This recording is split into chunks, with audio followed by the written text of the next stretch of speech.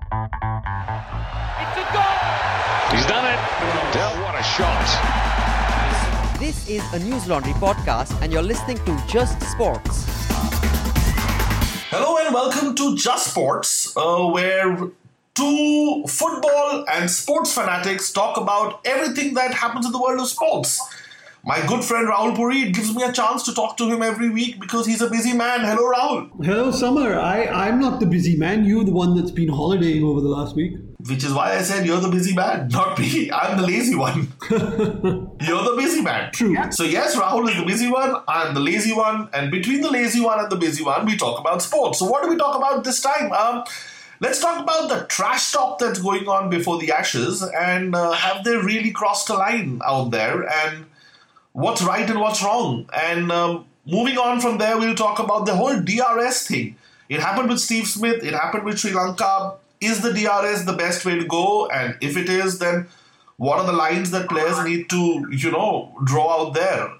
And we will talk about the ISL, we'll talk about football. And is this the make or break year for the ISL? Because they've included more teams and is this year that's going to decide whether audiences are really tuned into the ISL or not. So let's start with the Ashes, because when the podcast goes on air, the Ashes would have begun and the games on field would have begun. But Rahul, I think both of us agree on one thing, that, sledging is fine. We did preview the Ashes in our last podcast. But, this whole trash talk, some lines have been crossed. I think they have. And I think that, the Australians, Australia's a fairly hostile place to go at the best of times. But I think that the Australians have really laid out a marker this time that they really want to try and put some fear into the England side. Because if you can really chart the difference between English teams playing Australia now and English teams playing Australia 10 years ago or 15 years ago, the difference is that England aren't scared of Australia anymore. They don't fear playing Australia anymore. And I think that this is just a misguided effort from the Australian camp to try and bring some of that fear back. Remember what Mitchell Johnson did to you, last time you were here. I think it's overdone. And yesterday, I think Nathan Lyon embarrassed himself very badly by some of the language that he used. I also somehow feel, Rahul, that, taking your point forward, that, I don't think anybody fears Australia anymore going to Australia, because I think they are in a transitional phase. Their batting and bowling is not at the best of times. And in my opinion, this is just reverse psychology. In my opinion, Australia is not that confident going into the series. And, they're just trying to deflect from that and put the other team under pressure. Yeah, no, I mean, it is akin to a big bully, isn't it? I mean, somebody who clearly they're not a particularly confident camp, which is why they're, going on and on about ending careers and David Warner talking about it's war and things like that. I mean, it's really excessive, because the reality is that the players get on quite well. And I think that the English team have been quite taken aback by such a hostile reception. And they probably expected it from the fans. They probably expected it from the media. But coming from the team, I think Australia have put more pressure on themselves, quite frankly, than anybody else. If you ask me, that's right, Rahul. I think I completely agree with you on that one, that they've actually put more pressure on themselves. They've laid the marker down for themselves now, because if they don't back this up on the field, the fans and the media will trash this team, because they've really gone out there. Yeah, no, they absolutely, now they have to back this up with talk on the field. And I think that, talking about Mitchell Johnson and things like that is fine, but Australia don't have a Mitchell Johnson. They don't have an enforcer. They've got a Stark. They've got who's a very different bowler from Mitchell Johnson. He's not the same kind of bowler. They've got Hazelwood, who's not in the same pace bracket. And they've got Pat Cummins, who, quite frankly, has shown that he can be an accurate bowler, but whether he can be a hostile bowler or not, I'm not sure. So I don't think that England is sitting there and thinking that, there's something necessarily to be particularly worried about at all. And on the flip side of it, I think Broad and Anderson have had enough success against this Australian batting lineup not to be concerned about David Warner or Steve Smith or anybody else. Yeah, and I honestly believe, Rahul, that, you know, with all the talk going on and even the bookies favoriting Australia so much, it's not going to be an easy series. And trust me, I'm putting my money on England to actually come back with the Ashes. They have a more solid batting lineup than Australia does. If you ask me honestly. No, I can get behind that. I mean, I really can. I think that, you know, a few keys for success, obviously, for England are you know, that they must have Alistair Cook playing well. They must have Joe Root playing well. But if you look down the order, like for like, England have got far more quality batting or consistent batsmen than Australia do. And, you know, I think that it's important to keep all of the talk aside. And Australia's very proud home record that they have, keep that aside. But if England start well at the Gabba, I think you're right. I think they can roll Australia. You know, and I honestly feel that, you know, playing at the Gabba is actually going to play to England's advantage because it's not the quickest of pitches. You know, it's actually it's an easier place to start the series for England. No, it is. And if you look at the weather certainly says that it's going to be cloudy, it's going to be rainy, it's going to be overcast. If that's the case, I think England will feel right at home. And if they win the toss, you know, they could do some very early damage to Australia. So it'll be fascinating. I mean, I think it's a lot of this is down to how both teams start and where momentum comes. But we've seen it before. These teams, you saw it with England and South Africa in the summer. They're quite evenly matched sides, and the momentum, it doesn't take a lot for the momentum to swing on both sides. Yeah, absolutely. So yeah, all the trash talk, but the trash talk needs to stop somewhere, Rahul, because I think sledging should also have some boundaries, and this time those boundaries have been crossed. They absolutely have been crossed, and I think that the Australians need to take a long, hard look at themselves, quite frankly.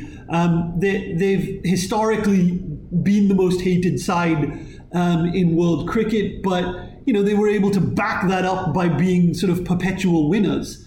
This side, on the other hand, they are not perpetual winners, and I don't think that they get to talk like that. I really don't. Absolutely, Rahul. So I think both of us honestly feel that, you know, there has to be some limits to sledging, and this actually was Nathan Lyon actually made a complete fool of himself, and that's not done. And I think England has taken it pretty graciously. I think England has just not responded. Yeah, no, absolutely. I mean, Alistair Cook has been joking about it. He's been making jokes about it and stuff like that, and I think that that's what you will see. I think you will see Australia trying to be very hostile and very in your face and very aggressive. And I think England will be just the opposite. I think they'll be very calm, very firm. And I think that plays into England's hands. Okay, so the Ashes have started, and let's see how it goes, because by the time we have our next podcast, the first test match would be over, and we'll be talking about what happened in the first test match. Moving on from there, the first test match between Sri Lanka and India got over, and India almost sneaked in a win. But the talking point of that test match was the whole DRS fiasco, which happened once again. And Rahul, the whole DRS thing, I mean, come on, it's only human. It's only human to look at the dressing room to get some kind of signal. I mean, it's been going on forever. You know, and no, I mean, I said it when the whole furor happened over Steve Smith doing it as well.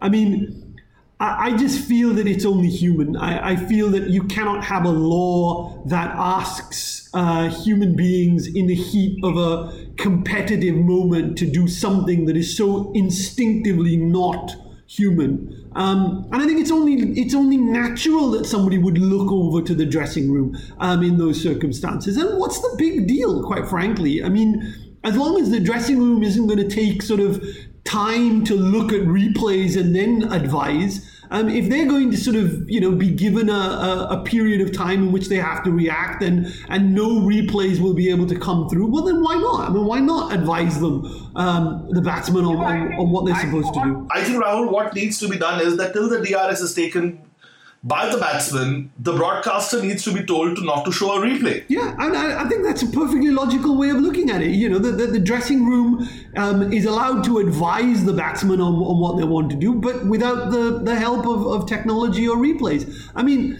you know, it is difficult because there's so much recording that happens. There's so much sort of looking at these things over and over again. But, I mean, you know, we want to get the decision right in the end. I mean, that's the whole point. You know, if it's out, it's out. If it's not out, it's not out. No amount of replay or no amount of technology is really going to help that. And the point is that you want the decision to be right. Yeah, but, you know, your point, Rahul, about human tendency actually reminds me of diving in football. You know, we go on and on about it, but look at the amount of diving and look at the amount of exaggeration that happens in football. You know, the players go out there and they try and fool the referee into giving them a penalty or giving them a free kick. It happens all the time in football. Yeah, absolutely. And my point is that, you know, it used to happen so much in cricket where literally bowlers, based on their reputation, could sort of get wickets. And now, you know, you've got this situation where the technology is available to get out of those things. Why not use it properly? My only thing is that, you know, why would you have this situation where, you know, a batsman doesn't take DRS and has to walk off and the decision is wrong? He's not out. There's something really hypocritical about that somewhere. If the technology is available to give the right decision, then the technology should give the right decision. Regardless of whether the batsman thinks he's out or doesn't think he's out, we want the right decision. That's it. It's the end of story. Yeah, but I think the way out of it, Rahul, is pretty much simple: not to show any replay till the DRS decision is taken or not taken. Because then the dressing room is pretty much as at mercy as the player out there. Fair enough, but I just think that, you know, it's strange that we will still have these situations where a batsman is given not out or given out and they're not out, and just because they don't take a DRS, they have to walk off the field. I mean, I don't know. I mean, I just feel that if the technology is there and this injustice needs to try and be corrected, well, then it should be corrected. I don't see why we need to necessarily even wait for the batsman. I mean, why can't it just be in the hands of the umpire? If the umpire is not sure, he calls for a DRS. That's it. End of story. Why should the batsman be, why should it be available to the batting side or the bowling side in the first place? If the umpire thinks that he needs a DRS, he calls for a DRS. If the bowling side feel that the decision is wrong, or the batting side feel the decision is wrong, they call for a DRS. That's it. End of story. Why do we need to have all of this? It doesn't make any sense. Okay, so I think the DRS needs to be relooked at, and some kind of a consensus needs to be arrived, because you really can't have these kind of incidents happen all the time, Absolutely, you can't. And I think that, either you make it part and parcel of the game or you don't. I just feel that we're in this situation where we're sort of half using it and half not using it, and I don't think that makes any sense. Absolutely, Rahul. So moving on from the DRS, we move to the ISL, where it's the third year of the ISL now, and they've expanded the league, they've got new teams, they've extended the session.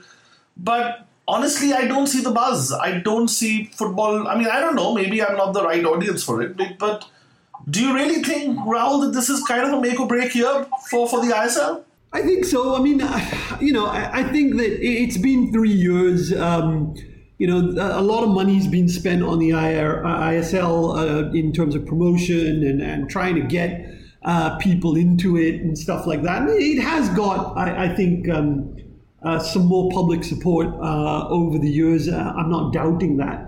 I do wish, and I've said this about the ISL before, I do wish, apart from all the promotion and all the merchandising and all of that, I do wish they looked at the product sometimes. I think that at the moment the problem is the product isn't particularly great, and it suffers greatly in comparison. And I think that we need to really think about how serious we are about football without turning it into sort of some, jamboree, quite frankly. I've spoken about the logistical issues of the ISL. I've spoken about the struggle, the fact that it's only a couple of months, and it needs to be longer if people are going to take it seriously. So I do think that it's high time that people look more at the product than just the marketing of it. Yeah, and I think Rahul, I don't know, Rahul. I mean, football is a difficult sport to market in a country which is so heavily fed by the international football that they end up watching. It's all available. The quality, is out there. And very honestly, I don't even see the big players over here. I mean, yes, Berbatov is here, but I don't see any other marquee name that really excites someone to go and watch these matches. So for me, I mean, as an audience, I'm talking about myself. I mean, maybe I'm not the right guy because you and I pretty much watch only international football. I'm not even going to watch a single match of the ISL. It's not something that, I'm going to spend my time watching. They've got the film stars, they've got all of them, but... I think that my issue with that is that I think that it's very difficult for us to get into it because the format is such that I don't think it works for people who are used to looking at sort of these long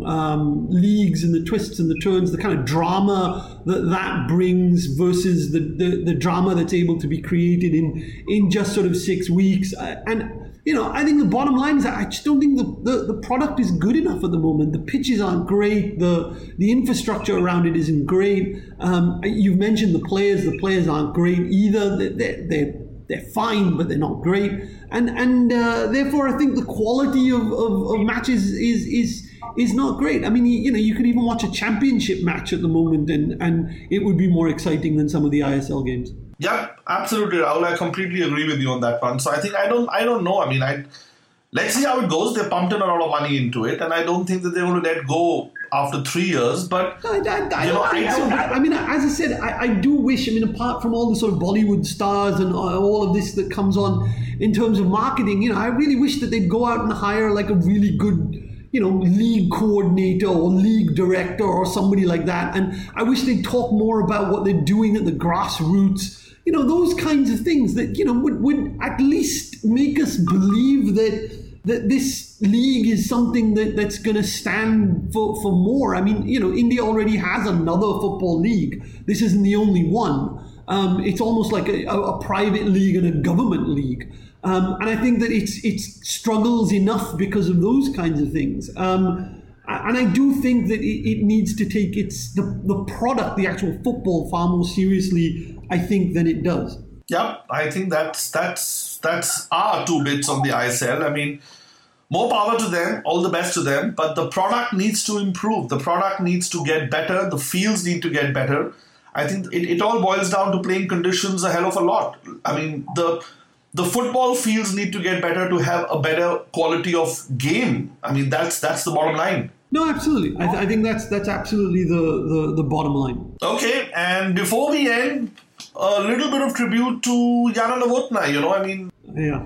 She was... no one can actually forget, her crying and the Duchess of Kent giving her a shoulder. And, it was just one of those endearing images of sports, wasn't it? No, absolutely. Jana Novotná was a wonderful grass court tennis player. She was a wonderful tennis player, period.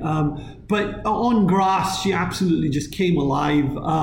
We all remember that unfortunate Wimbledon final that she lost, being 4-1 up in the third set, and absolutely just collapsed due to nerves, to the extent that she couldn't even serve by the end of the match.